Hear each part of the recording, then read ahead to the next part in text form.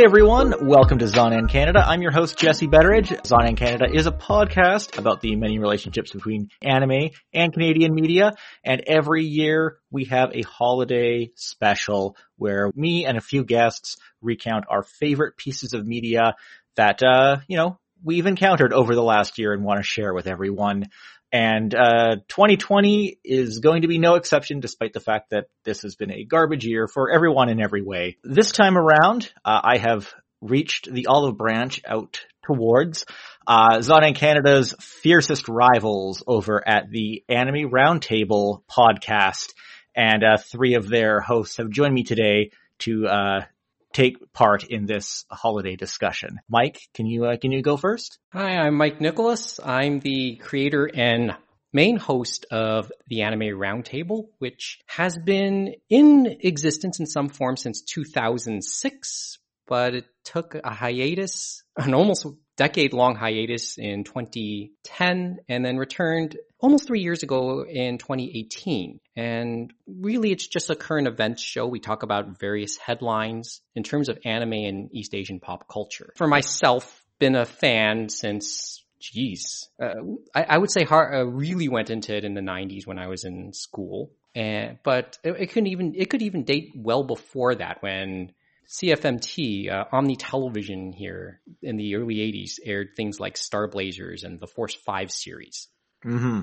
I mean, that's where we can really, I can really start to date back when I got my first real exposures. But Robotech kind of solidified things a little bit more. And then in the 90s, discovered it again. That's the short story, I guess. We also have James. James, can you introduce yourself? Hey there, I'm James Austin, and it's like I've been into anime probably not as long as you might, but since the turn of the century, and it's been a fun ride. And I'm also a co-host on the Anime Roundtable, and I've been there since the very beginning, over a decade, when Mike just happened to wrangle me into a classroom, and I've never left ever since. And finally, we welcome back to the show someone who has not been on since the very first episode. It is, of course, Kevin Eng. Kevin, can you just introduce yourself for the folks who were not here for episode 1? And please don't go back and listen to episode 1 because it's terrible. It's still online, right? Oh, yeah. Hello, I am Kevin, and I am the youngin' of the Anime Roundtable. I've been a fan since probably the late 90s when Pokemon debuted on YTV, and I guess I still consider myself a Pokemon fan, but I don't really watch that show anymore. I've been part of fandom for, 20 years or so now. I was a Bionics kid. Didn't really watch Inuyasha until the Bionics block debuted, so it was more so Witch Hunter Robin that hooked me into anime as a medium. Nowadays, I predominantly read manga. I don't watch anime nearly as often as I used to, but I do still consider myself a fan of it. All right. Excellent. Thank you very much. We're going to jump into our normal holiday media extravaganza soon enough. First, I just wanted to bring up a couple things. So 2020 has been, as I said, shitty in many ways. We have seen a number of shocking deaths take place through the course of the year. And very recently, one of the more shocking ones has come up. And you guys have talked about this on your show a bit because you've had a couple episodes a little more recently than me. But Kirby Morrow very tragically passed away in late November at the age of 47, which honestly kind of came out of nowhere for most people and kind of made big shockwaves just in Canadian media news in general. Kirby Morrow, of course, was the voice of Troa in Gundam Wing, Miroku in Inuyasha, Vaughn in Escaflowne. Mm-hmm. He was a Goku. God, this was really difficult to process. I know that he had actually just recently reprised the role of Miroku in Yashahime. I haven't checked out that dub, but I've heard from people that he sounded very different. And I know I've been getting a little bit of mixed information about the actual cause of his death. I've read some recent articles. Apparently there were some struggles with alcohol. I think this possible this could all be related. There may have been larger health things going on at that time. I'm not gonna say for certain because I don't think it's been fully confirmed. But yeah, it's definitely a big shock for most people despite that. Did you guys have anything to comment on about that? We mention how much over the last 2 decades English voices have gained their following. And we often make the joke, for better or worse. We won't go to that part of it. But they've helped carry the more recent generations of fans. Whereas when I was getting into it, I gravitated towards the Japanese voices, but there is a clear gravitation towards English voices these days. Kirby would have been amongst that. Oh, definitely. Like, if you went to conventions back in the late 90s, early 2000s, or no, specifically early 2000s, because Gundam Wing debuted in 2000 in the United States and Canada, like, anyone who was a voice actor on Gundam Wing, especially those principal characters, they were like rock stars at conventions. Just the excitement they generated was crazy. I think it was probably unprecedented at that time. It's more common to see voice actors, draw that kind of energy these days and over the past decade, or the past couple of decades. But Gundam Wing really set the bar for that, and I know that Kirby Morrow was always like really surprised and humbled by that. And yeah, it's just, it's definitely sad to think back on that. Again, I know his brother has launched an attempt to create a Kirby Morrow Memorial Scholarship Fund. I'll include a link in the show notes for this. But they're raising money to create a scholarship in Alberta. And it's in a GoFundMe. At the time, they're at about 25% of their goal. If you want to make a donation in his memory. But, yeah, I know we can't eulogize everyone on this show because, we've seen a lot of unfortunate deaths over the years, and that's obviously going to keep happening. But I thought I'd be much remiss if I did not mention this very shocking news. That said, there's, at the time that we're recording this, some other major, news has come out. I've heard a few rumblings about it. Yesterday it was announced that Funimation, in a move that will surprise nobody who's been following this to any degree whatsoever, is going to be purchasing Crunchyroll. There have been rumblings about this for quite a few months. I think even if this didn't happen, the writing was kind of on the wall that with the current streaming services wasn't going to be sustainable. Something was going to give eventually.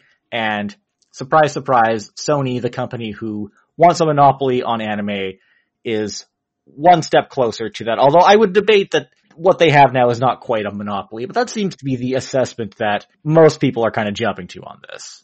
They got the majority. If you look at it realistically, they're not even close to a monopoly. And even if you do regulatory things, I don't think the niche of anime, it's just like it wouldn't matter to them and stuff like that. So this will pass through, no problem. But the bigger thing is, antitrust groups aren't going to care about that. But the bigger story, I would say, is it's not about Sony buying them and getting the monopoly. It's more of AT&T needs the money to pay down their debt. And this 1.175 billion cash, I guess, will help them just a bit. Yeah, I mean, it doesn't even necessarily mean that AT&T is getting out of the anime game, because they still have some valuable brands attached to them, such as Toonami. And, of course, Crunchyroll had a partnership with Sentai. Who knows what kind of partnerships AT&T will still be open to moving forward, but they recognize the value of the Crunchyroll brand.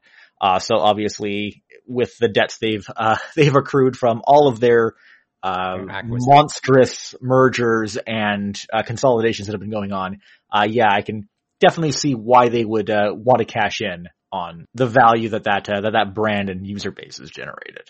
That's an interesting point, though. You brought up something really interesting. The idea that AT&T may not be out of the anime game. They've decided to sell a big part of their pieces, but that doesn't mean they can't make their own in the future. That's very true. I mean, we'll see what happens for sure. I wouldn't be surprised if they beef up the Toonami element and even maybe incorporate it into HBO Max somehow. I don't know. That obviously doesn't apply to us because we don't get any of those services in Canada. This also doesn't preclude them working with Sony in the future. Like, they may even still work with Crunchyroll moving forward, even though they don't own them. But obviously it's just, they don't have to manage that brand, which of course comes with huge obligations too, which you could argue that AT&T wasn't really throwing their weight behind to begin with. Yeah, that's a fair statement.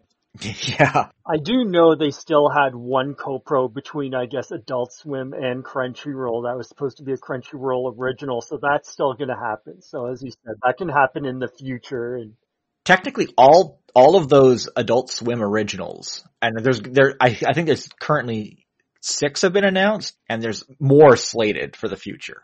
I think there's at least 10 lined up. The current arrangement is that all those are going to be streamed on Crunchyroll. Whether or not that's going to play out for all of them, I guess is not so certain. But those projects are definitely going to complicate things, and there will be many complications for years to come. Obviously, we're all assuming that Crunchyroll and Funimation are going to be merged together into one service. But I think realistically, even if Sony does gain control of Crunchyroll, we're looking for at least a year where those services are separate. Even when the ownership begins. And consolidation is going to be messy. It's going to take them a long time to figure that out. Not to mention that Sony has been trying to get Aniplex and Funimation under one roof and merged together, and they're basically not playing ball with that. They haven't gotten it to happen because they don't want to work together that closely. Well, they're quite that's started to see the ball rolling. Like it's like a bunch of development teams all, at each other's necks sometimes. Yeah. But of course, obviously you have more redundancy going on between Funimation and Crunchyroll. So, and the worst part of this, of course, is that a bunch of people are going to lose their jobs. I know. I'm reading some tweets, reading some ANN related tweets from ANN personalities and Justin Savakis. They're worried. They have friends in those companies, and they're worried about them. I do. So I'm concerned about that. I could see it, but yeah, it takes time for these things to get together because they're still merging all their operations under, I guess, the Funimation group or whatever they're calling it now for the Australia, New Zealand wing of Madman. Then you have Manga UK, you have Wakamin, and all these others. But now you have Crunchyroll to add to the mix. But I think Crunchyroll, the big thing for them is this gives them a bigger footprint outside of the English-speaking zone because that was the thing they were going to try and work on, was moving into Latin America and South America with Mexico and Brazil, which Crunchyroll already has its hand in. They've also done dubs in other languages that Funimation hasn't done, like German, Spanish, and it just goes on and on. So I'm not very optimistic about that, to be honest, because Funimation has made like some half measures to expand into Brazil and Mexico lately, but they have been very disappointing so far. They are not getting that level of outreach that they had promised in prior months, or years for that matter. I don't understand how a company backed by Sony can have so much difficulty having a proper international footprint, but Funimation finds a way. And if Funimation does like kind of fully absorb Crunchyroll, I wouldn't be surprised if Crunchyroll's international presence isn't really adapted well to the way Funimation does business. Again, that's impossible. Yeah, at this point, I'm just really pessimistic about the way Funimation handles anything outside of English speaking territory. And that's a general sentiment I've heard from Latin America, from fans in Latin America, that they have no hope in Funimation and stuff like that. And they said, you better just keep what Crunchyroll's got going and roll with it. But who knows what'll happen, right? Also, like Jose Argumedo, who, works at CNN, has been on this show before. He's mentioned on Twitter that from his understanding, a deal like this is not going to include any tech or any existing platforms. It is branding and IP and user base. So this means that Funimation is just going to absorb basically the IP and subscriber base and not use anything that Crunchyroll has built up. That seems to be what that's what he's indicating. So that's where I'm placing my expectations. Interesting. Well, as they say, I guess time will tell, but we're at least a year out before we see, I guess, the first beginnings of whatever happens. So it's a long road ahead.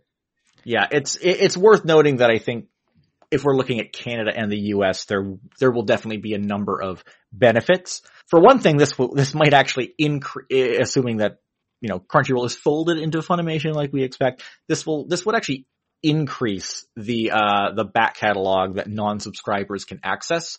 Because as of right now, Crunchyroll, Canada is the only country in the world where Crunchyroll does not let Canadians access the back catalog unless they are a subscriber. Funimation does not let all of their titles be accessible to non-subscribers, but they let some episodes at least.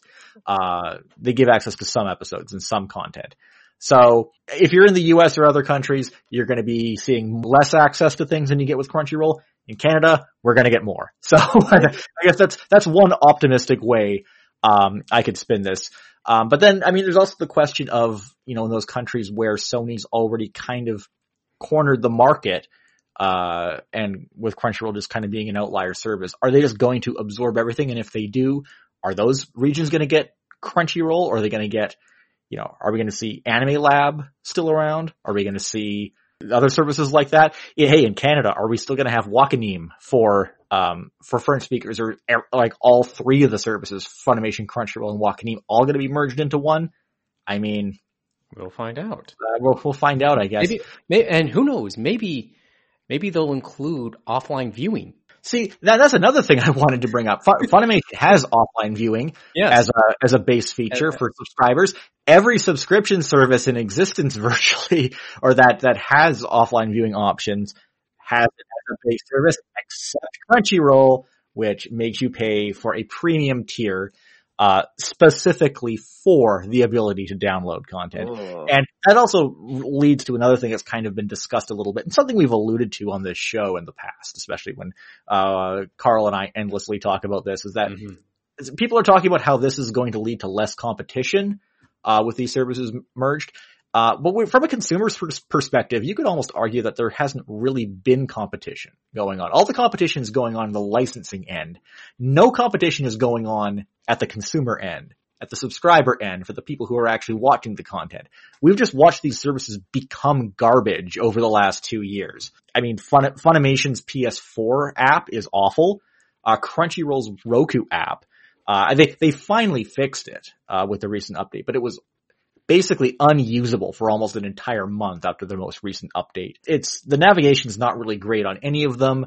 Again, no improvement in performance at all. These are the things that if the services were truly in competition with each other, or cared about actually competing with each other properly, we'd be seeing improvements. They'd be fighting for an audience. But all they do is just fight over content and exclusivity of content. And that just drives everything in the wrong direction. Yeah, they're just fighting over a small pond of the same people, and it's just going nowhere.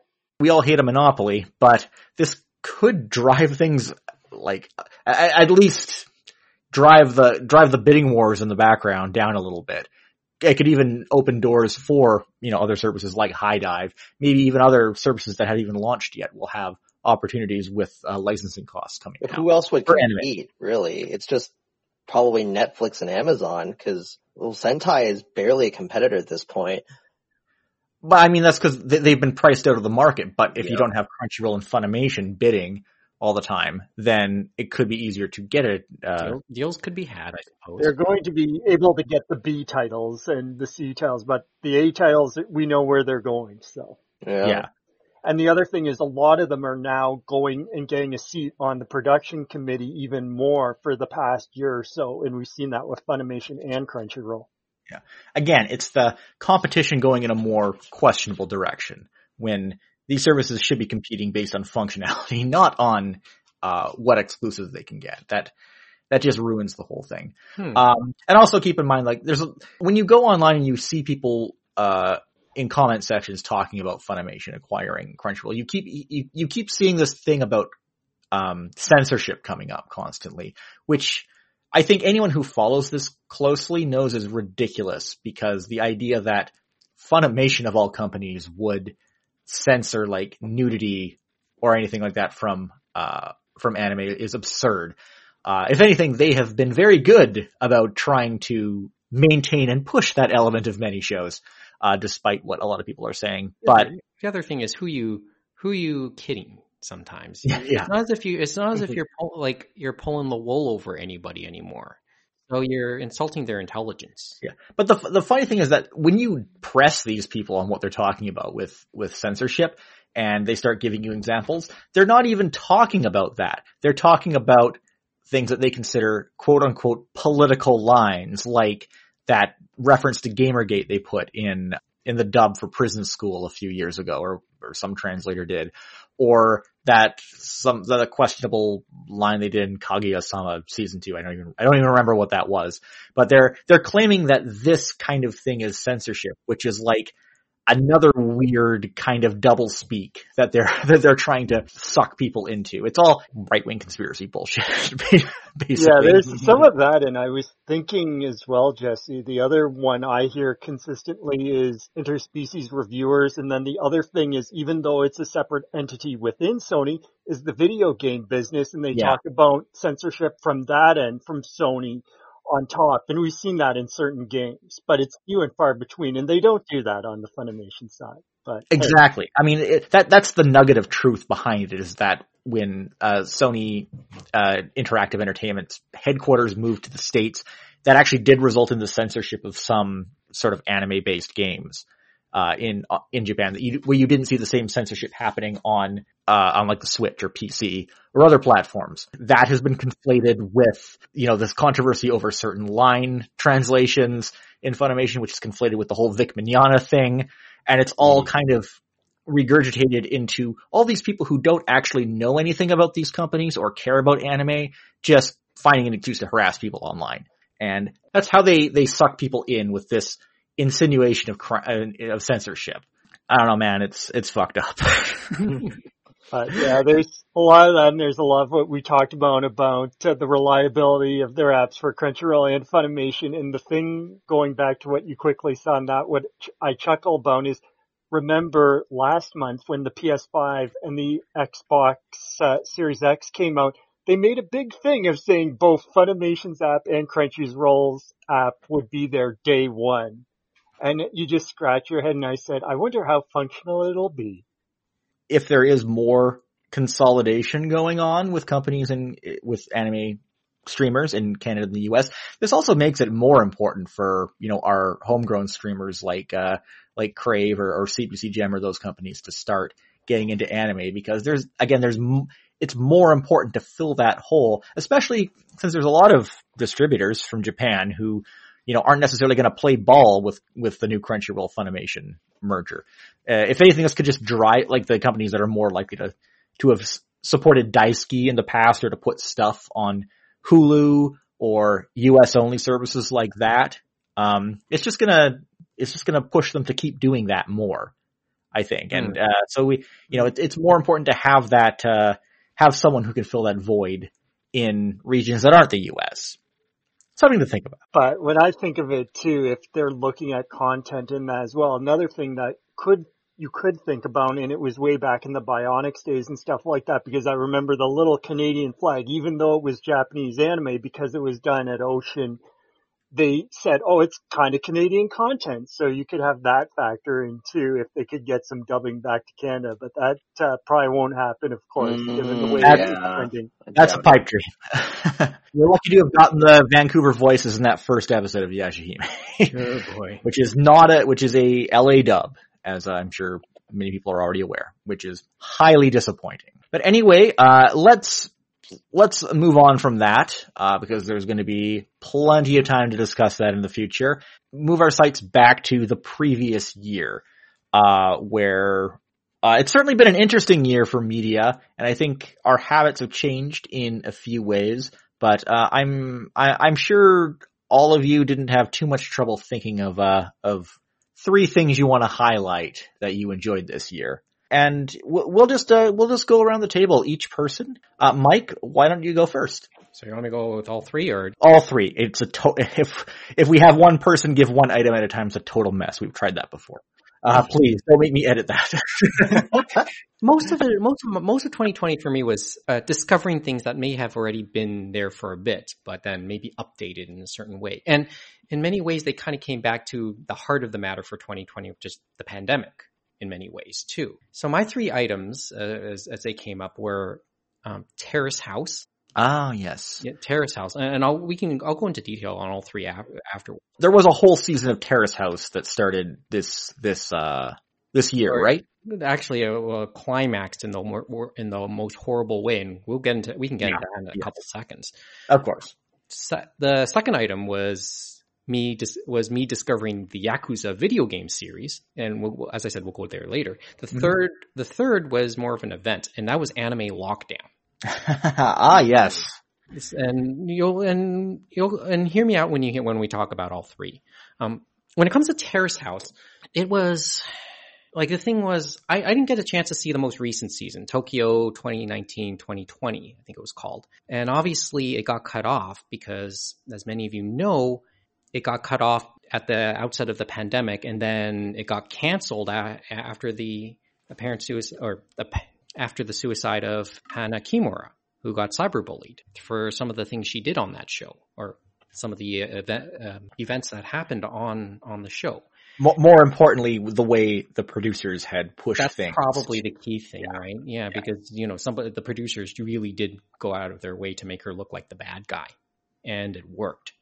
Badly worked. So, in many respects, and as I said, the pandemic didn't help it, because in many respects they kind of aggravated a lot of it. So there are talks of cyberbullying and mental illness. And the thing was, for me, I also ended up watching beginning to end the season before that, Opening New Doors, which was set in Nagano. And I kept saying on our show that a lot of the tone that would eventually take down Terrace House in the next season, you start to kind of see that tone develop itself in the latter stages of the season before, when they had a very polarizing housemate come on. And I'm not going to spoil it any more than just that. It's just that this housemate got a really bad rap as well, and everybody piled onto this person, including the commentators, who really probably didn't help matters in terms of Kimura herself too. So I started to kind of see that from the outset. And after all that, after Kimura's death, I think it was Fuji TV that airs it in Japan. They had the show also on their own domestic streaming services. They completely pulled the show. Netflix kept their episodes of the current season on for up until recently. I found out at the end of August, they took out the episodes that had Hana Kimura, and that was more than half the season. So what's left is only the first 19 episodes of the most recent season of Terrace House Tokyo. So, and that was next on my queue. But knowing it's been cut off, there's really no point in watching it anymore. And I fully understand why. The other thing about the Terrace House story was Kimura's death happened at around the same time as Zach Bertschy's death. They happened 3 days apart. And so coming back to the whole mental illness parts of it, because that sadly, that's seemed to be things that came up when we talk about Zach. That's what it sort of made me reflect on. So that's why that's why the Terrace House thing stuck out with me so much when that happened back in May. Okay, Yakuza. Yakuza made me reflect on the return of the Japanese-ness of video games for me. It was the first time I really started to think about a video game really being set in Japan. But I know there's others. I get it. It's just that this one has had a lot of legs, and I only played the first two games in Zero and Kiwami, which is the remake of 1. And obviously that's been the highlight for the series this year was the 7th installment of the series. Did anyone has anyone played the 7th one yet?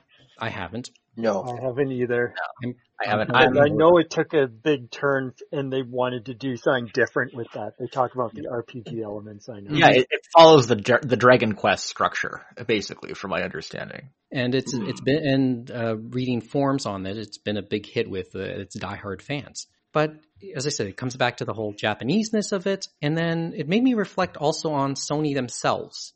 Since this was up until recently one of the bigger titles on PlayStation because it was exclusive, and we've had this conversation about Sony wanting to leverage their anime side a little bit more, and obviously we just touched on it with their acquisition this week. But that's kind of funny because if anything, Sony's identity has changed so much in terms of how they are with video games. Back in the PlayStation 1 and PS2 days, they were defined by their weird Japanese games. They kind of embrace the Japaneseness of things that normally would be more localized.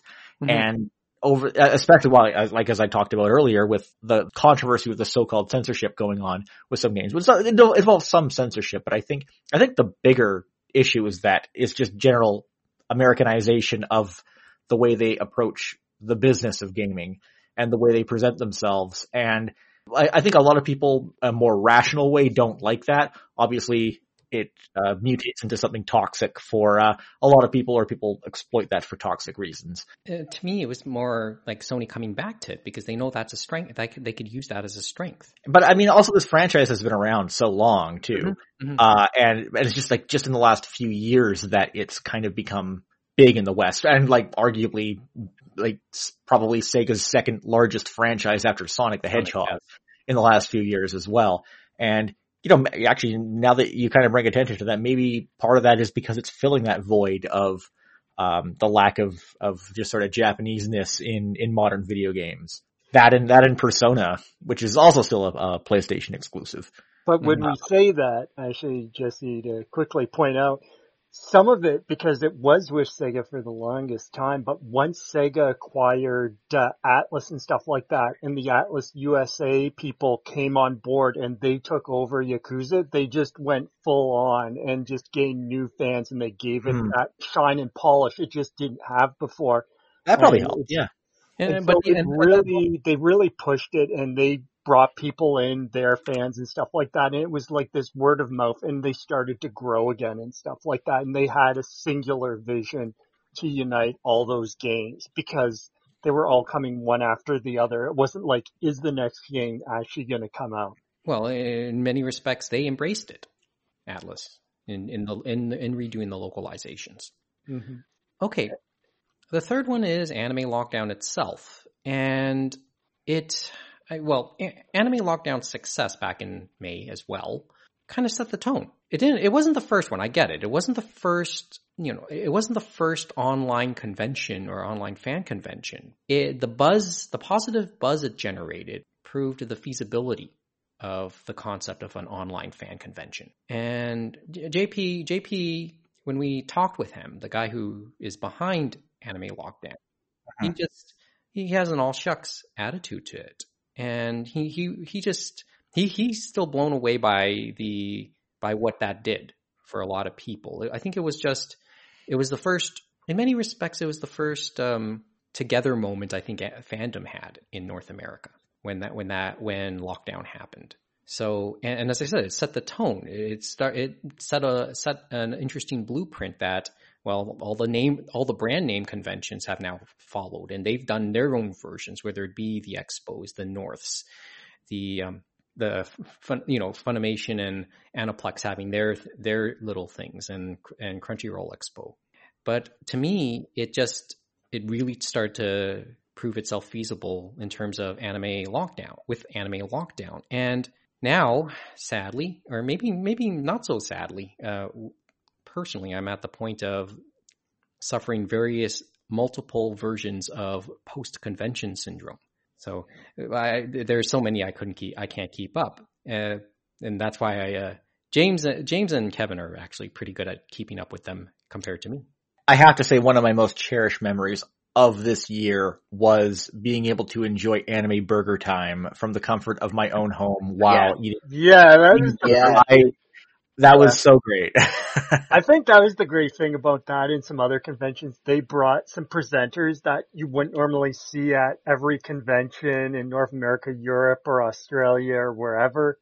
And they were able to come into your own home. And it was great for people to experience that for the first time, whether it was Anime Burger Time, whether it was Mike Toole's Dubs That Time Forgot, and so many others. In many respects, too, when, what was it? Around the same time in May, or a couple weeks later, Anime Hell happened as well. They did, Dave Merrill did a virtual version of Anime Hell on Facebook, and it had an infamous technical error in the middle that set it back by nearly 20 minutes. Yes, I remember. And you had to watch that whole no one knows. It's part of the show. It's part of the show. Yeah, and the thing was there was that moment of togetherness because everybody who I knew about in terms of fandom and sometimes in anime journalism. They were out there, and coincidentally, that was also around the same time as Zach's death. So, you saw a few ANN personalities actually come in to watch the stream as well. I remember seeing that because I remember seeing Lindsay and Bamboo show up for that. And I saw them make themselves known in the chat, and all I could do was think about how much they were hurting that day.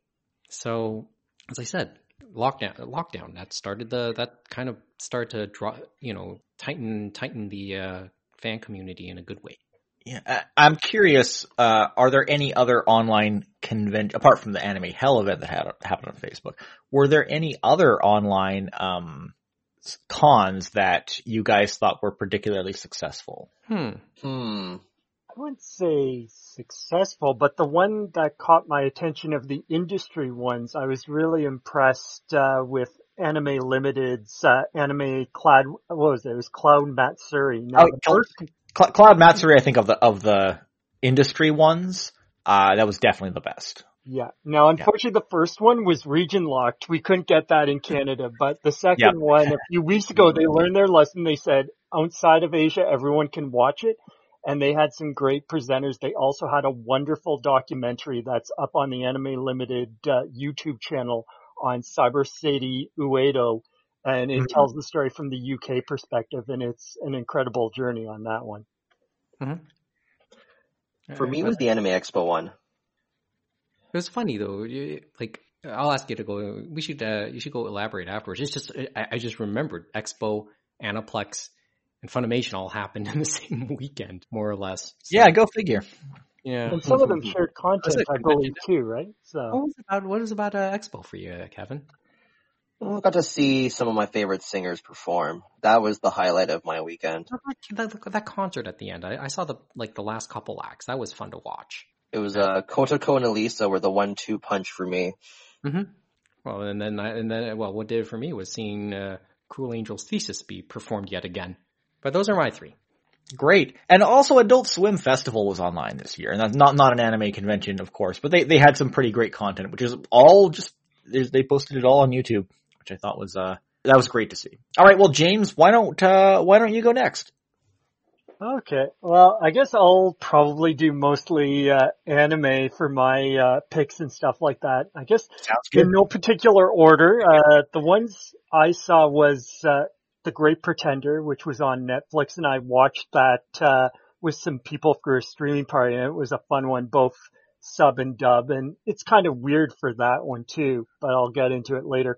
The other one was Arte, which was streamed by Funimation in the spring, and that's about a Renaissance woman who's becoming an artist. And then the other one, actually, I think it's hard to pick, but between two movies, the third Fate Stay Night Heavens Feel movie Spring Song, and then the third Made in the Abyss movie, which was Dawn of the Deep Soul. So, but I guess we'll start off with the first one I said, Great Pretenders. So that was a Netflix exclusive, and it was really interesting. So they put it up into different arcs. And the different arcs were the Los Angeles connection, which was set in Los Angeles. They had Singapore for the next arc. Snow of London was set in the UK. And then the Wizards of the Far East, the last arc, which was between China and Japan. But it was about this group of conmen and stuff like that go around the world and their journey and stuff like that through these 4 arcs. And it's a very international cast. You have the Japanese con man who thinks he's all that, and then he gets swindled by this Frenchman, and they go on this journey to LA, and he becomes a part of his team, whether he wants to or not. And they all have their own story through these 4. I mean, I have to mention that I'd been watching it on James's recommendation, so I just finished the Singapore arc a couple days ago. And I've taken a break. Because I watched Ip Man. And I mentioned kind of Ocean's 11's vibe and stuff. It has that vibe.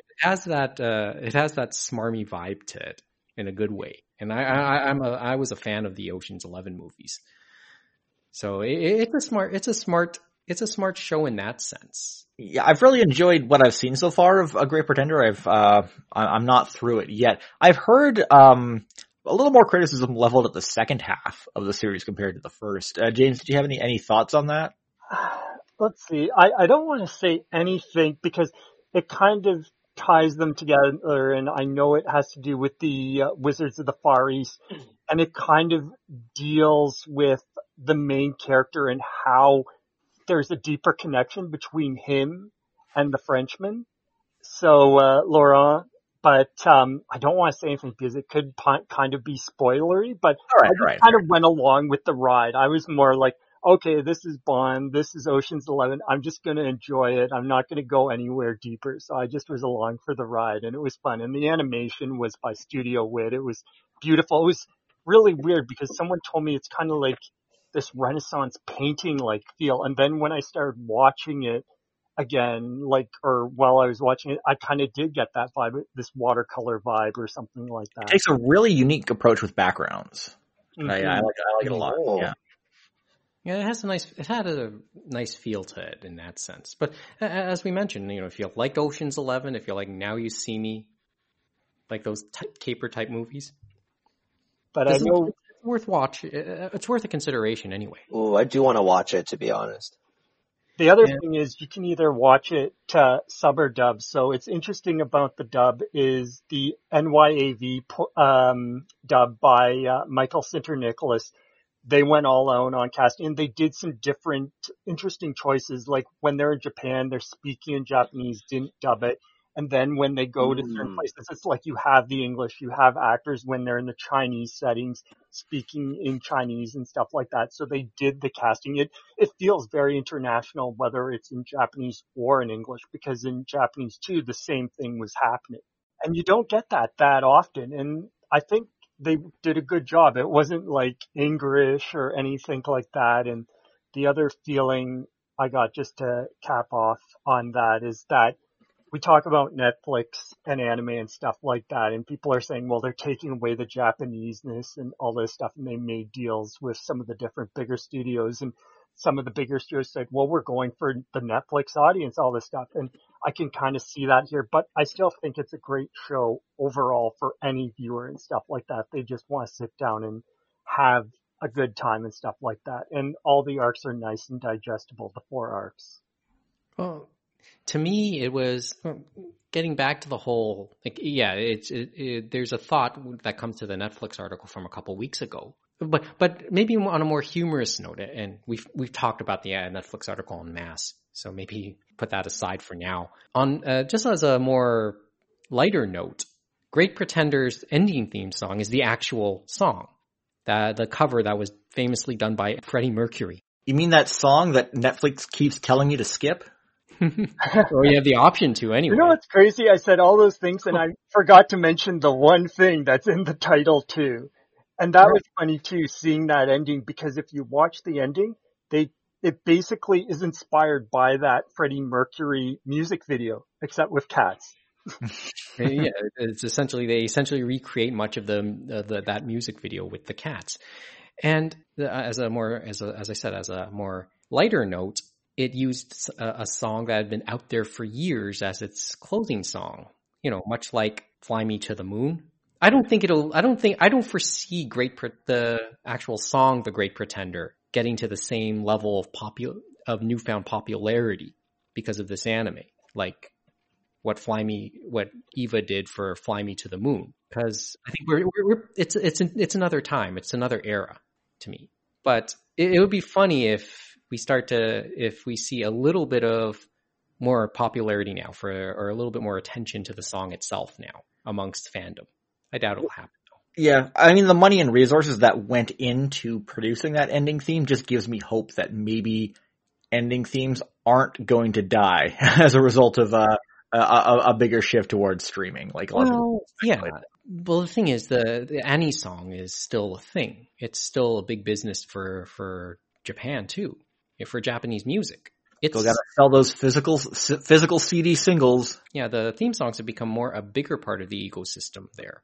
But I guess I can see where it could come from on that one, because I remember the beginning didn't really have an opening at all. It was just kind of, here's the title card and away we go. So I guess time will tell, as streaming is the future, as we know.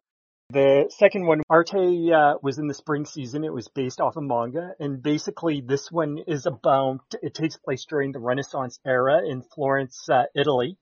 And it's about this 16-year-old girl, Arte, and she basically is a noble in there and dreams of actually becoming an artist, which is kind of hard being a noble. And so she actually tries to make her dream come true and basically renounces because her father has passed on and her mother said, okay, you got to go and get married. And she's like, no, I'm going to become an artist, and actually walks away and goes into Florence, and everyone rejects her except for one man named Leo, who takes her on as an apprentice, and like her journey to be accepted as an artist in Renaissance Italy, which is obviously, as you know, pretty much impossible given how women were treated at the time and stuff like that. But her journey as she gets accepted through them, and then as she grows her profile as an artist, because she does go to Venice as well as another setting later on in the series and stuff like that, where one of the nobles brings her on to tutor his niece, and she also does some portraits for them. And as she goes and does these later on, which isn't in the anime, it's in the manga, she comes back and becomes renowned for her style of art and stuff like that. But it's the new battles of, oh, you're just the woman painter that does this certain style of art and stuff like that, which is interesting. So, but the series is fun. It's 12 episodes, and it's a slice of life story. And from a historical aspect, it was interesting, as they definitely did their work and stuff like that on how the people were interacting with each other, the costumes, so it was all there. I've never heard of this, actually. This is the first time I've heard of this title. Yes, so one sec. The original manga, if I can find it quickly, was done by Kei Okubo. And so and that one actually is in English. Mangamo has, I think, the first couple of volumes so. And Arte is spelled A-R-T-E. So, But it's a fun slice of life. It's a fun historical one. I guess probably the other reason that I liked it as well as I enjoyed some historical pieces like Emma. I also enjoyed Emma's great. Bride's Tales. So if you enjoyed those, you're definitely going to enjoy Arte, or if you just enjoy history in general, of course. Those sound up my alley, having enjoyed both of those titles. Yeah, I've heard good things about Arte. I have not checked that show out. So I'll type it down for sure. Anyway. Okay. So finally, the last one, just to make it quick and simple, and because they're the big ones, I'm sure most people, I would say most people would have tried to see, but unfortunately, because of theaters shutting down, one of them you could see virtually, one of them you couldn't. And that was Made of the Abyss, Dawn of the Deep Soul, which was available digitally. Thank goodness for Sentai that they were able to, I guess, work something out with the licensor on that one. So I watched that in a watch party with some people because it was $19 American to get the right to view it. Yeah, and, perfect party movie. Yeah. It's not a party movie. Definitely when we got together with the people that were doing that viewing party, we said everyone had watched the first series and they knew what they were getting into for this movie, because remember, this movie had the higher rating and there definitely was a lot of adult content and with it was more the one character, Prushka, the younger, she's like a very younger character, and how the main antagonist, Rondrud, who quote unquote is her father, treats her and stuff like that. And so it definitely is squeamish. Like I would agree completely with that. But it's like on the whole, it's still an enjoyable experiencing watching it with the main characters, Reg, Rico, and then Nanachi, and them trying to transverse down the abyss, down this hole, that this journey we started in the TV series. And that the other key thing to this movie is creating the white whistle and how these white whistles are created. And I can't even say how it's created because that's a very big spoiler, but it continues on with the series where you originally see the art style and stuff like that in this first episode. It's like, oh, it's like Ghibli. It's nice. It's like these nice, happy people and stuff like that. And then the real shit hits you. It's like, oh, this is some serious things going on to all these people. They're living in a real lived-in world here. It's like nothing is easy. Nothing is, the sun's shining down. As you go deeper into the abyss, it gets a little darker, right? It's like you got to work a little harder. Yeah, this movie was relentlessly bleak. I thought it was very good. Actually, I can see why they chose to do it as a movie for a number of reasons. There's about as much story that could have been used to fill an entire season of an anime in this, but the story I think functions better as a film. Although I will say, like, I don't say this often, I think it actually could have been a little longer. Cause it feels like it's at times that it was just kind of jumping from plot point to plot point and just trying to make sure they got through that story in that 2-hour, window. But I really think it would have been better if they could just draw things out a little bit, make things hit a little harder, make you have to process what's going on a little more. I think that could have deepened the impact of the movie greatly. Did you read the manga by any chance from Seven Seas? Because they had gotten to that point already and stuff like that. I have not read the manga. They mostly adapted everything just to let you know, so there was only so much. Yeah, I'm not a fan of the child sexualization that is rampant in the manga, and I have to say more of that. Apparently, the mangaka pushed for more of that to be to be present in this recent film. There's a joke in the movie about Reg getting an erection that you could really tell the movie staff didn't want to do, but it got in there. It's there for all to see. Oh boy. And that's one of those things where I see it and I'm thinking to myself, okay, I know he's a robot. I know he's kind of supposed to be like Astro Boy and all this stuff, that he's like really a person, stuff like that, even though he's a robot. But really, do we have to go there and stuff like that? Like, I think it's definitely forced when you see those moments. You know what I mean? Yeah. It's, and it takes you out of the movie. Like, there are things they do that, yes, they're graphic, but they're impactful, but when you have something like that, it takes you out of the moment, and it doesn't really need to happen. And it makes you think, do I really want to continue on with this series or this movie? And I know what you mean. And I haven't done the manga as much as the anime, just to let you know. So that's concerning if that's more rampant in the manga. Yeah, the impression I get is that the manga has this much ickier feeling to it. I know with the first season of the anime, they did a fairly good job of just kind of brushing off certain things as a joke, or kind of toning things down, or just focusing on things that are supposed to be more harrowing, or sort of enhance or deepen the impact of what's going on. The staff had a really good sense of that. The movie does seem to veer a little more towards the more chaotic nature of the comic. You know, there's that, but it is still very good, very recommended. Made in Abyss sucks you in and you can't stop, even if you find some of the content in it to be vile. That's what makes it what it is. Yeah, no, they got the full experience, and as you said, it's like, I think you could only get that done in film for the graphic nature that they had to show for that arc and stuff like that. I don't know how you would do that in a TV show. And just to quickly mention, the other one I mentioned was just the third Fate Stay Night movie, Spring Song. And I think there's been enough written about how great it was to just finish off that Heaven's Feel arc that just like Made in the Abyss, that third movie. I don't think you could have done that arc on a TV screen or anything like that. You had to do that as a film trilogy just because of how graphic, especially the second movie was. The third movie, I was lucky enough, I went and saw it in a theater, and it was a great popcorn movie. Fool. Hey man, UFO table, great fights, and a great finish to probably the most, that one was just a trip, to say, compared to all the other arcs. Very graphic. The test came back negative, right? I'll be honest, if it wasn't the fact that it would have been a 3-hour round trip, I would have went too.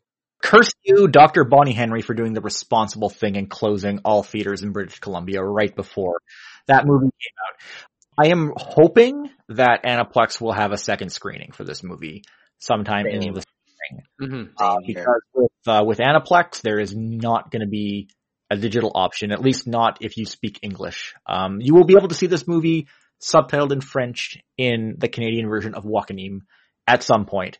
So if you speak French and subscribe to that service, good for you. Yeah, it's either see it in a theater or pay $100 for the Blu-ray. Choose wisely. We're going to be seeing the Blu-ray before seeing it in theaters again, but there's always hope. A lot of people have voiced their frustration saying, could you bring it back again? So we'll see if the overlords from Japan will allow Aniplex USA to do that. All right, Kevin, we'll move on to you now. All right. So, my selections will all be manga because I rarely watch anime nowadays. Well, la-di-da. Yeah, I generally watch anime with other people nowadays, and that's a more difficult thing to do in our current climate. So, as a person who regularly follows Weekly Shonen Jump, it's really interesting to see how the magazine is trying to adapt.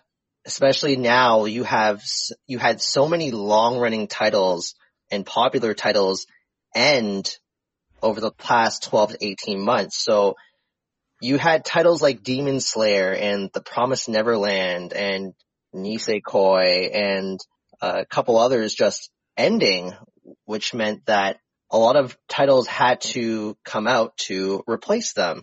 So these three selections are some of those newer titles, actually, that either started last year and ended this year, or they did, start this year, give or take. So my first title would be a little comedy title called A-Gravity Boys. Because Gintama finally ended in Shonen Jump, there has been a flurry of comedy manga that have debuted in an attempt to take its place. And for me, I think A-Gravity Boys does the whole absurdist comedy routine the best. And so this series is about 4 young men who are sent to space to look for a new habitable planet to live in, but then they find themselves in a planet that's pretty primitive, and they also realize that they can't go back to Earth because Earth is swallowed up by a black hole, if I'm not mistaken. Oh. These 4 men, or I guess I should say boys, have to now live out their new lives. And it's really interesting to see just the antics that they get into and the delusions that they get into and how they play off one another. And you have all these silly setups that happen. You have one character named Chris who's very effeminate, the girly boy, and because the guys haven't encountered women in quite a while, they start to look at Chris a little funny.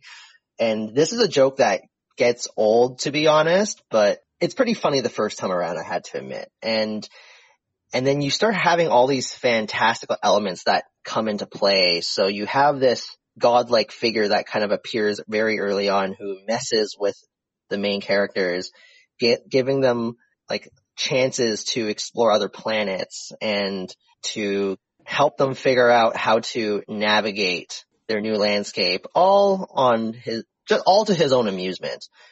And you really, how do I put this? It's really just a lot of fun. And it's also very, very dumb as well. It's really the kind of dumb humor that I tend to enjoy. It's a lot of fun. I don't think it's doing too well in the magazine right now. It seems like the current popular comedy title in Japan is called Me and Roboco, which is about a young kid and his Doraemon-esque robot maid, but I'm hoping that it pulls through. It's been going on for almost a year now, so there's hope. There's hope that it'll continue for a little while yet. It seems like Shonen Jump titles are being given a longer leash nowadays too, so we'll see. For my second title, this one is a little more familiar with manga reading fandom nowadays. It's a little title called Chainsaw Man. I don't know if any of you have read it or not, though. I will admit no. Heard of it, but haven't read. I haven't read it yet. Oh, really? Interesting. So Chainsaw Man is a very hyper-violent series and also features a dumb male protagonist who, truth be told, he just wants to live a happy, peaceful life and to have a girlfriend.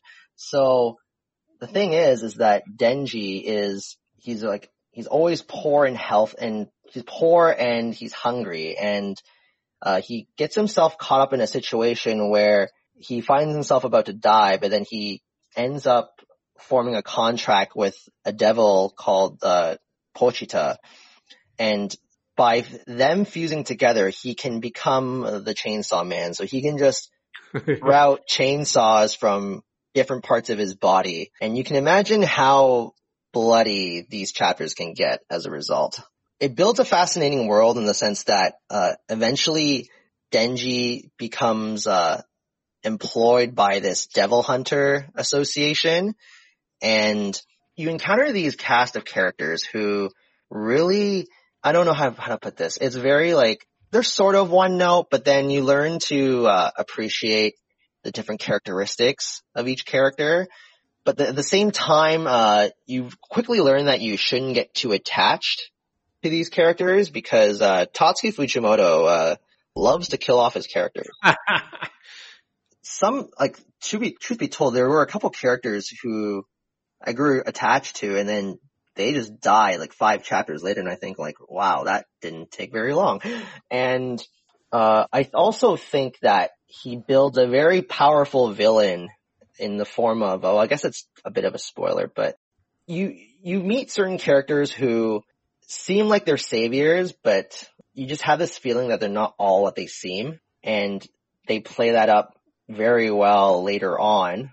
And you also have the situation where you have different characters come and go, but then certain characters do stick around. And I think for me, there's a character named Power who is she's a very popular character, and it's funny because she's a very crass demon, and her and Denji have this very playful relationship, and you think, oh, maybe they're both kind of quasi-demons, maybe they'll fall for each other, but they don't. And you know what? It's nice to see that kind of platonic relationship that benefits both people. I have to say also with the art, it's crazy. Lots of violence. There are several, how do I put this? There are several iconic scenes in Chainsaw Man. So one of them is where you see Denji in this kind of tornado-esque scene riding a shark devil while fighting this enemy. What? And I just think, yeah, it's nuts. My third choice is one that unceremoniously ended this year, and yes, I am talking about Act Age. Oh boy. Oh boy. Yes. Yep. So Guilty. On the Anime Roundtable, I talked about how I kind of know how Mike felt when he found out about what happened with Nobuhiro Watsuki, because Mike, for listeners of Zonin, Mike loves Rurouni Kenshin, and problem for me is I found out about that long after the fact. So yes. The shock, because I was just coming back into podcasting at the time, right? Mm-hmm. The fallout had long happened, and it was a fallout-ish, but that's another story altogether. Sorry. So with Act Age, I would say prior to its cancellation, it was my favorite series in Shonen Jump at that point. And Act Age was a bit of an atypical Shonen Jump series where it features a female protagonist, which is very rare in Shonen Jump. The series is mostly about acting, which also doesn't tend to be a topic that comes up often in Weekly Shonen Jump. And not only that, you have a female character who is not sexualized at all, has a good personality, has a interesting personality, and you kind of see her as a person who comes from almost nothing because she has no parents to support her, and she has two younger siblings that she needs to support. And you kind of see her, because she likes acting and wanted to pursue that as a potential career, she goes out and goes to auditions, and she gets spotted by this one director who thinks that she has the potential to be something great. And you see this girl, whose name is Kay. She's slowly kind of, through numerous auditions and circumstances and trying to figure out how to navigate this world, you see her progressing through her career. And now she hits different roadblocks, but she usually will find a way to act her way out of the situation. So you do have those little bits of tension and those moments of thinking, oh, like, how is she going to get out of this? Another great thing with Act Age is the cast. And Act Age reminds me of Hikaru no Go in the sense that you have a bunch of people that are in the same profession or doing the same sport or that play the same game who obviously want to usurp one another and want to be the best. So that's how it kind of relates to Shonen Jump. But there is still that camaraderie there that, sometimes they will help each other out, or sometimes they will give each other bits of advice, or sometimes if someone's in a tight spot, they'll try and help them out. And you don't always, I guess you do see that in a lot of different titles in Shonen Jump, but I guess it feels a little different in Act Age for me. And it just really hit home. Like, I just think that it was just so well executed. It just kind of felt different enough that it really stood out for me. And I think it took a lot of people by surprise because this was one of those Shonen Jump series that they released 3 chapters, but then they chose not to continue it, but it persisted in Japan. It did not get canceled. It slowly built its popularity, and then you're talking about the English Weekly Shonen Jump release on the app. Yes. Or the online service, and they only did 3 at first, but then it came back and was included in the regular rotation. Because at that time, not every title from Weekly Shonen Jump was being simulpubbed. Yes.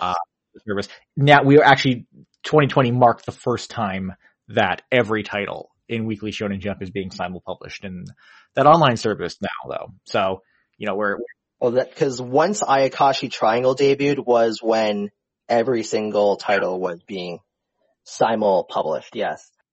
Worth noting about Act Age is that I think it's one of the only Weekly Shonen Jump titles in quite a while, where that was illustrated by a woman. Yeah. It's been, there's been a lot of controversy lately how the editorial staff of Weekly Shonen Jump is a complete boys club, which has enabled some very negative behavior, which also is why Act Age no longer exists. The news was fairly widespread that the writer Tatsuya Matsuki was arrested for sexually assaulting middle school girls on his bicycle and pleaded guilty to it as well. And the response was he was fired. The series was canceled. Not only was the series was canceled, and also all published everything that had been published related to Act Age previously has been wiped off the face of the earth. You cannot legally obtain Act Age in any form anymore, whether in print or digitally. It's gone forever. It's limited to the secondhand market, and if your retailer happened to still have copies, then they're still there. So for Canada, Volume 1 did come out, but yes. Indigo never did stock Volume 2, whereas in the USA, yes, it got pulled from most places. Well, actually not most places. Right Stuff pulled it, and then Viz does not acknowledge it anymore. It is still in like Barnes & Noble. Volume 2 did make it out to Barnes & Noble, so I'm still trying to figure out how to procure that book. I would imagine that like any copies that are still on store shelves is probably by mistake. I think Viz, I believe their intention is to fully recall everything. But if you can hunt it down, grab it. It's going to be worth a lot of money. But as I was saying, the artist, the artist of the series, Shiro Usazaki, one of the very few female artists in a Weekly Shonen Jump title. I'm kind of amazed at how few female mangaka are featured in the magazine. I can't think of another recent one who has shown up, because, like, again, there's all this controversy about the boys club of Weekly Shonen Jump editorial, who enables certain questionable people to keep coming back over and over again, or other people like Watsuki, the artist of Rurouni Kenshin, continuing to get high profile exposure despite the whole child pornography thing that was going on with him. There's certainly like a negative culture of enabling there of boys club, but it still amazes me that, like, in most magazines, at least some of the artists are women, and it just so rarely happens with Weekly Shonen Jump. And like, you go to like Jump, even Weekly Shonen Jump's sister magazine, Jump Square, it has a better record of like female mangaka. I think even some female editorial staff. Young Jump is a completely different world, despite the fact that, it's the type of magazine that has gravure photos on the cover. They have had female editors and female mangaka, but Weekly Shonen Jump specifically seems to have this problem, and you keep getting this controversy after controversy coming up. And it's unfortunate that this happened to the artist. Fortunately, there's a new one-shot coming out soon, and she's drawing it. Oh, she is doing a new one-shot. That's good. Yeah. Act Age was very special, and I don't know. We'll see how long it'll be before I find that special title in Weekly Shonen Jump again. And because I do love Ag-Gravity Boys, but it is a very silly work. So I'm looking forward to see what comes out, because there is a lot of good new stuff coming out in Weekly Shonen Jump lately, like Sakamoto Days, and over in Jump Plus, you have Spy Family and you have Kaiju number 8. So yeah, future's looking bright. So I will quickly give my 3 items. So the first one I want to bring up is an HBO Max animated original series, quote unquote.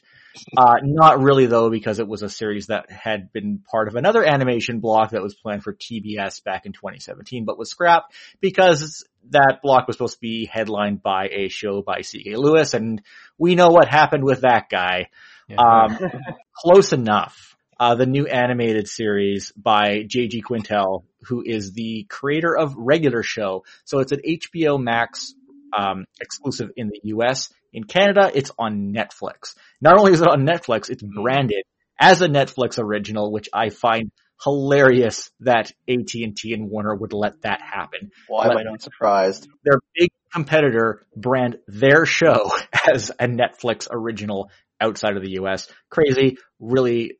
I wonder, are there any other outside markets that Netflix is doing that show in, I wonder? Because that'd be funny. There are other markets outside of Canada. It's on TV in some other markets. It's not consistent everywhere, but in quite a few markets it's labeled as a Netflix original. So close enough. At first appears to be more down to earth and realistic than Regular Show. It's about a young family. The parents are in their 30s. They have a daughter in kindergarten, and they live together in a duplex with a divorced couple who's still living together. So this sounds more down to earth than Regular Show. It is actually even more bizarre and surreal than that series was. The way the episodes escalate into complete insanity is just beyond anything I can describe succinctly. It also, for all that insanity, it actually really captures living in Los Angeles really well. I have to say, I think probably 1/3 of all media ever produced probably takes place in Los Angeles, but it's very rare that you have something that really captures what living in Los Angeles actually is like. And this show does a good job of that, with just the struggles the characters have, and just the day-to-day life of living in that city. It paints a really great picture of that. And for anyone who's in their early 30s, even if you don't have kids, it is, horrifically relatable at times. And also the show is it's amazingly laid back in its depiction of drug use as well. And I don't just mean in like depicting what it's like to be high on certain substances, but it just the actual use of drugs is very like open and accepted in a way that I found really surprising. And of course it does get extremely trippy at times. That's really where the appeal lies. Also one of the characters is voiced by Jason Mantzoukas, and he actually is Jason Mantzoukas in every way. The husband of the divorced couple they live with in the duplex. The show is it's 16, 15-minute episodes, but they're compiled into 8 half-hour episodes. And despite having been shelved for 3 years and just kind of shuffled around with no clear path on where it was going to go, with eventually landing on HBO Max, it has been renewed and will be getting a new season. Probably not next year. I would expect this probably in like 2022. I'm really looking forward to it. Close Enough, I think, is the funniest thing that I watched this year. It's really easy to get into and digest. I've actually been meaning to watch it again, and I don't rewatch things very often, especially in a short period of time, but I can't wait to dive into this one again because there's so much I've already forgotten and I want to experience again. I guess you guys have not seen this show? I mean, I just pulled up a couple of images and saw like a bit of the preview on my phone. Well, it's not for kids. It doesn't look it is not for kids. It is. It's definitely not. Yeah. I mean, it's a very like it's really down to earth and kind of heartwarming in some ways, despite how completely bonkers it gets. It's not a mean-spirited show at all. Okay. But it is absolutely a show for adults. And I mean, it's very much a sitcom too, but it differs from a lot of what you'll find on like Adult Swim and stuff in terms of tone. Actually, it's quite comparable to Tuca and Birdie, if you guys have seen that show. I haven't, but I gotta see this. Yeah, I recommend Tuca and Birdie. That was one of my recommendations from last year as well. Okay. Tuca and Birdie, mercifully, if you have not followed the news and only listened to my show for some reason, Tuca and Birdie is getting a second season on Adult Swim in 2021 because Netflix canceled it. So yeah, you have that to look forward to. You have another season of Close Enough to look forward to as well. I recommend both of those shows. They have a lot of the same vibe, and yeah. How often does the cast interact with the homeless? There's at least one episode that focuses on homeless a bit. I can't remember exactly. Well, for instance, the first episode features British street urchins, which is not a realistic depiction of the homeless. Oh God. But it's like this perfect intersection of, again, LA life and regular show style surrealism taken to a whole new level. Okay, then it must be a pretty accurate description of LA then. Yeah. Yeah, again, it captures that LA vibe really well. It's surprising. It's one of the things that gives the show a really unique voice. Okay. My second selection is an anime. So this wasn't necessarily my favorite anime of the year, but I think it's the one most worth highlighting. I have lamented on this show quite a bit how we have seemed to have gone past the glory days of short anime that's 5 minutes or less, that seem to make up a huge part of what you'd find streaming back around like 2015 or 2016. Yeah. But we had one really good one this year called Extra Olympia Kaiklos. Extra Olympia Kaiklos is based off of a manga by Mari Yamazaki, who is best known as the artist of Thermae. But this one focuses instead on the Greeks. There's a very similar premise. It focuses on a guy named Demetrius. He is a vase painter and sculptor and total loser who lives in the village of Tortonia. And he hangs out with a dolphin who is better than him at everything. And despite having this perfectly chiseled Grecian physique, which of course Mari Yamazaki is well known for appreciating that type of character design. You bet. Yep. Despite having this perfectly chiseled physique, he hates sports and physical activity of any kind, and yet he is constantly being pressured by the mayor of his town to come up with a sporting event, or join the Olympics in order to raise the profile of Tortonia. And this keeps escalating throughout the series to the point where they actually eventually start their own event that is a rival event to the Olympics themselves. This is because despite his hesitancy to entertain the mayor with these innovations, he keeps getting transported forward in time again, just like in Thermae Romae, where he encounters like this old man and his family in post-war Japan, and they show him these trivial little modern innovations from the time, and he brings them back and gets around and finds novel ways to develop sports or things related to sports, that in ways that are completely unexpected by his peers in the past. And they keep raising the expectations, and to the point where like the stakes keep going up, and he has to keep going back to the future, coming back over and over again. And eventually as he goes forward in time as well, the modern segments keep moving forward to the point that they get to the 1964 Tokyo Olympics, which he unwittingly participates in. And of course, all sporting events in this show are nude, of course, as is accurate to history. A lot of anime that ran this year, was victims to delays or postponements due to COVID-19. Extra Olympia Kaiklos might be the most tragic case of that, because not only was it postponed for several months, it started in the spring season, but then after about 7 episodes, it got pushed back and it was not completed until the fall season. There were a total of 24 episodes.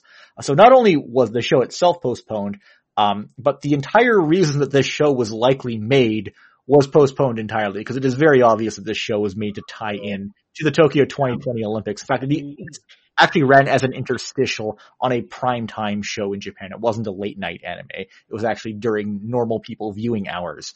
Oh. Yeah. No, I remember they said it was to tie into the Tokyo Olympic Games. It was kind of tying into the old original Tokyo Games and stuff like that. Oh yeah.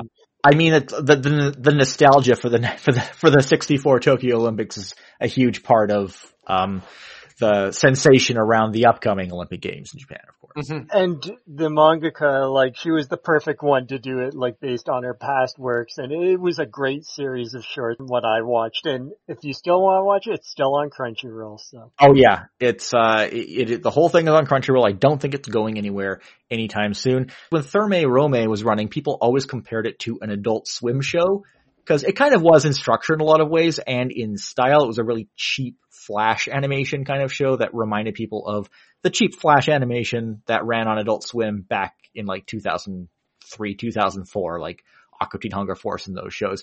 But Extra Olympia Kaiklos is also very much like an Adult Swim show, maybe even more so, but it has a much more unique animation style. It's actually a kind of a mixed media project. All the Greek characters you see in the past are in claymation. They all look like Greek statues. Wow. When he travels forward in time, it takes on this unique kind of, I don't know how to describe it. It kind of looks like cutout characters being moved around, but it's, just a really fancy digital animation, really.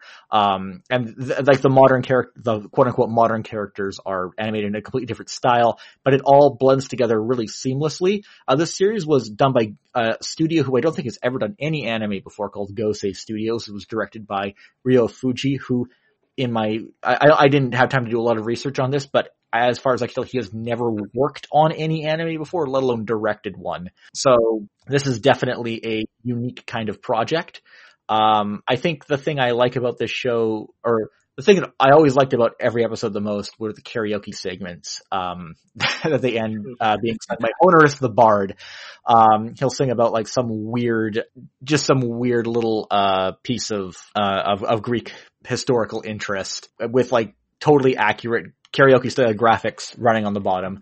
The best one was when he sings about Hermas, which are those statues that are just like a head, a flat panel, and male genitalia positioned near the bottom. And it's just like, he'll just do a whole little song about something like that as the ending themes. They're all great. This show is absolutely fantastic. And yeah, I recommend going back and watching the whole thing. I did it. But obviously Yamazaki-san has made news in many good ways. Mm-hmm. So, like, if you like her style, obviously it's a no-brainer to think about it. Yeah. This one I think I will check out at some point because I love Thermae Romae. Yeah. Yeah, no, I checked it out based on Thermae Romae, and I was not disappointed. I also knew, like, based on the art style, it's definitely going to be different there, and I had heard that it was going to be in a more traditional Japanese time slot because of the tie-in to the Tokyo 20 games. So I'm like, this will be interesting to check out because you don't get many of these. They don't come around that often. You know what I mean? Yeah. Mm-hmm. It's very rare. Also, just side note, Netflix is doing a new Thermae Romae anime as well. Yeah, we talked about that when we were looking forward to, and looking at the image, it looks like it's going to be more traditional, the animation, stuff like that. But the thing that's of interest is, Mary Yamazaki, I believe, the creator, she's going to do some new stories for it. So that'll be interesting. Yeah, I haven't read the manga. I understand it goes in quite a different direction in the last half. Correct. They I think the manga is still going on at that point, but it does go in a very different direction. There is, I guess it's not too spoilery to say, there is a love story with Lucius and then this female character, and it goes a certain way till the end, a very happily ever after sort of story, but that's all I can say. I don't want to spoil too much. In case you do want to go and see it, it's out by Yen Press if you do want to get those volumes, the complete series. Knowing Mari Yamazaki's own interests, it is not surprising. The fact that the series goes in that direction is not surprising at all. Yeah, no, not surprising. Yeah.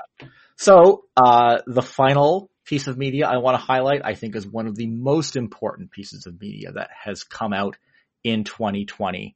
It's still ongoing. It is a webcomic.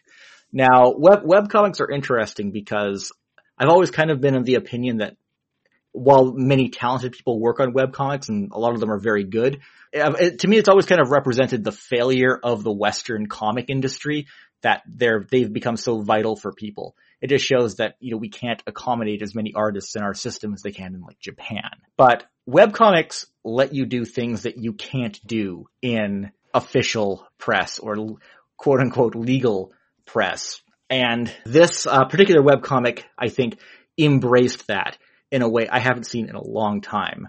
This webcomic is called Mr. Boop. So, Mr. Boop is written by Alec Robbins. He's a TV writer. He works on like the Eric Andre show, and some other stuff related to Absolutely Productions. Basically what it is a self-insert webcomic that he writes about himself being married to Betty Boop. And wow. This series is maybe the greatest work of blatant copyright infringement I have ever seen. So he not only is married to Betty Boop, he works with Peter Griffin and Sonic the Hedgehog at Subway. There's a storyline that goes on later on where Sonic the Hedgehog goes to jail because he tries to kill them because they refuse to have a threesome with him. Oh. There's one segment later on where Mickey Mouse goes on about copyright infringement while holding his erect penis in his hand and masturbating. Like, in spite of all this insanity, most of the comics are just like end on anti-jokes. Like, the main character saying something like, wow, that's what I was hoping he wouldn't say that. Like, some lame sitcom stinger. When I say something is fourth wall breaking, that doesn't sound very special anymore. There's no fourth wall in this comic. He is constantly finding innovative new ways to break the fourth wall with the way the comic works. Like a huge factor of this is the fact that he is writing about his own life and talking about the idea that he is actually totally married to Betty Boop in real life, and she loves having sex with him, and that what he's writing in this comic is an accurate depiction of his own life. And the way that it just keeps going back to that and poking into that divide between what is happening in his real life and what he's depicting in the comic reaches several levels of brilliance. I don't want to spoil this too much. You can go to mrboop.net and read all the existing chapters of this so far. It will not take you very long. Apparently you can also purchase the 3 books, 3 of the 4 books that these comics have been collected in as well. I don't know if he should be making money off of this, but I'm glad. I was going to say, someone's going to come after him, aren't they? Yeah, that's what I was thinking. Like, he's Probably not Sega by now. They don't care, as we know with Sonic fan games, but I'd think Disney maybe. Okay, I'm sure Eric Andre will protect him. As you can tell, I'm having difficulty describing this thing. You just have to go check it out. It's just taking this idea of self-insert fan fiction to terrifying and brilliant levels. If you read it, you will see it is one of the greatest things produced in this quarantine era that we live in right now. Wow. And that's that. Mr. Boop. Go read Mr. Boop right now. It's the best thing. I think I will. Wow. Just looking at some of these images too. All right. Well, that's everything I have to say about that. Obviously, you guys have not read Mr. Boop. So before we wrap up, anyone have any, I was going to ask if you guys have any big holiday plans. What am I saying? Of course you don't. No one's leaving the house. Yeah, you better not. Dinner for one. Well, yes. Just to say, we are both, all 3 of us are in lockdown zones, in Ontario. So unfortunately, we're not supposed to go anywhere. Yeah. I'll be doing. I'm not sure about you, Jesse, if you're in color-coded land as well, or if you're in a zone which says you can't go anywhere. We can't go anywhere. It's everything, it's bad. Everything's bad. Yeah. Just a couple of holiday Zoom meetups for me. Yeah, I'm doing that. So. Yeah, no, virtual holidays and stuff like that. Yeah, virtual stuff. Trying our best. I mean, I'm in touch with my family regardless. And I'm in touch with friends. So yeah, this is, been a rough one. And that goes without saying. Just there's a degree of restlessness, and yeah, it's nice. Like as we're taping this week, vaccines have been approved, but this is still going to be a while. Yep, we're going to be here for a little while longer. Let's face it. And some of us who were furloughed or otherwise laid off, there's still some waiting. There's a bit more of a waiting game there, but. All you can really just do right now is just stay hunkered down and stay safe. There isn't really too much else to add. Well, if you want some positivity or something like that, I can tell you the story. A few days ago, I was walking my new puppy, and we were going in just under an underpass for a road above. Someone had put this bag, and it was actually filled with Christmas bulbs and stuff like that. And they had a note and said, if you want to write a message or something like that, you can put it on the bulb and then hang it on any of the different trees along the path. And it's grown to all these different bulbs on all the different trees. None of the wildlife is touching. Some of them have different messages of positivity and stuff like that. And it looks very festive and holiday-like and kind of gives it a different feel and gives something, you know what I mean? Some people some hope or something different instead of looking at the same maybe 4 walls every day, right? So. Well, yes. I think when you see that around, and even in our small localized areas, when we do have to try and go out. Well, to be positive, I've spent much of this whole pandemic catching up on watching and reading different things. And thanks, Jesse, because you recommended Wave Listen to Me. It's a good show. I can't recall too many shows that had laugh out loud moments for me. I found myself laughing quite a bit. Now, that is a fairly mean-spirited, that's adult-oriented animated show. But again, it has some really, really funny moments, and you're wondering if the main character Minari is going to kill somebody. And considering who the creator is, good old Samura. Yeah, and if you see stories, it kind of has the same feel to some of his short stories he's done for Slice of Life, even though most people remember Blade the Immortal.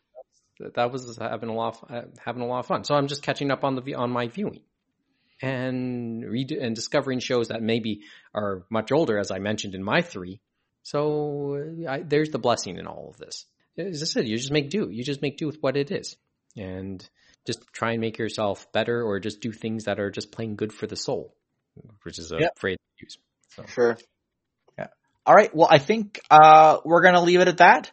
And yeah, thanks guys for coming on.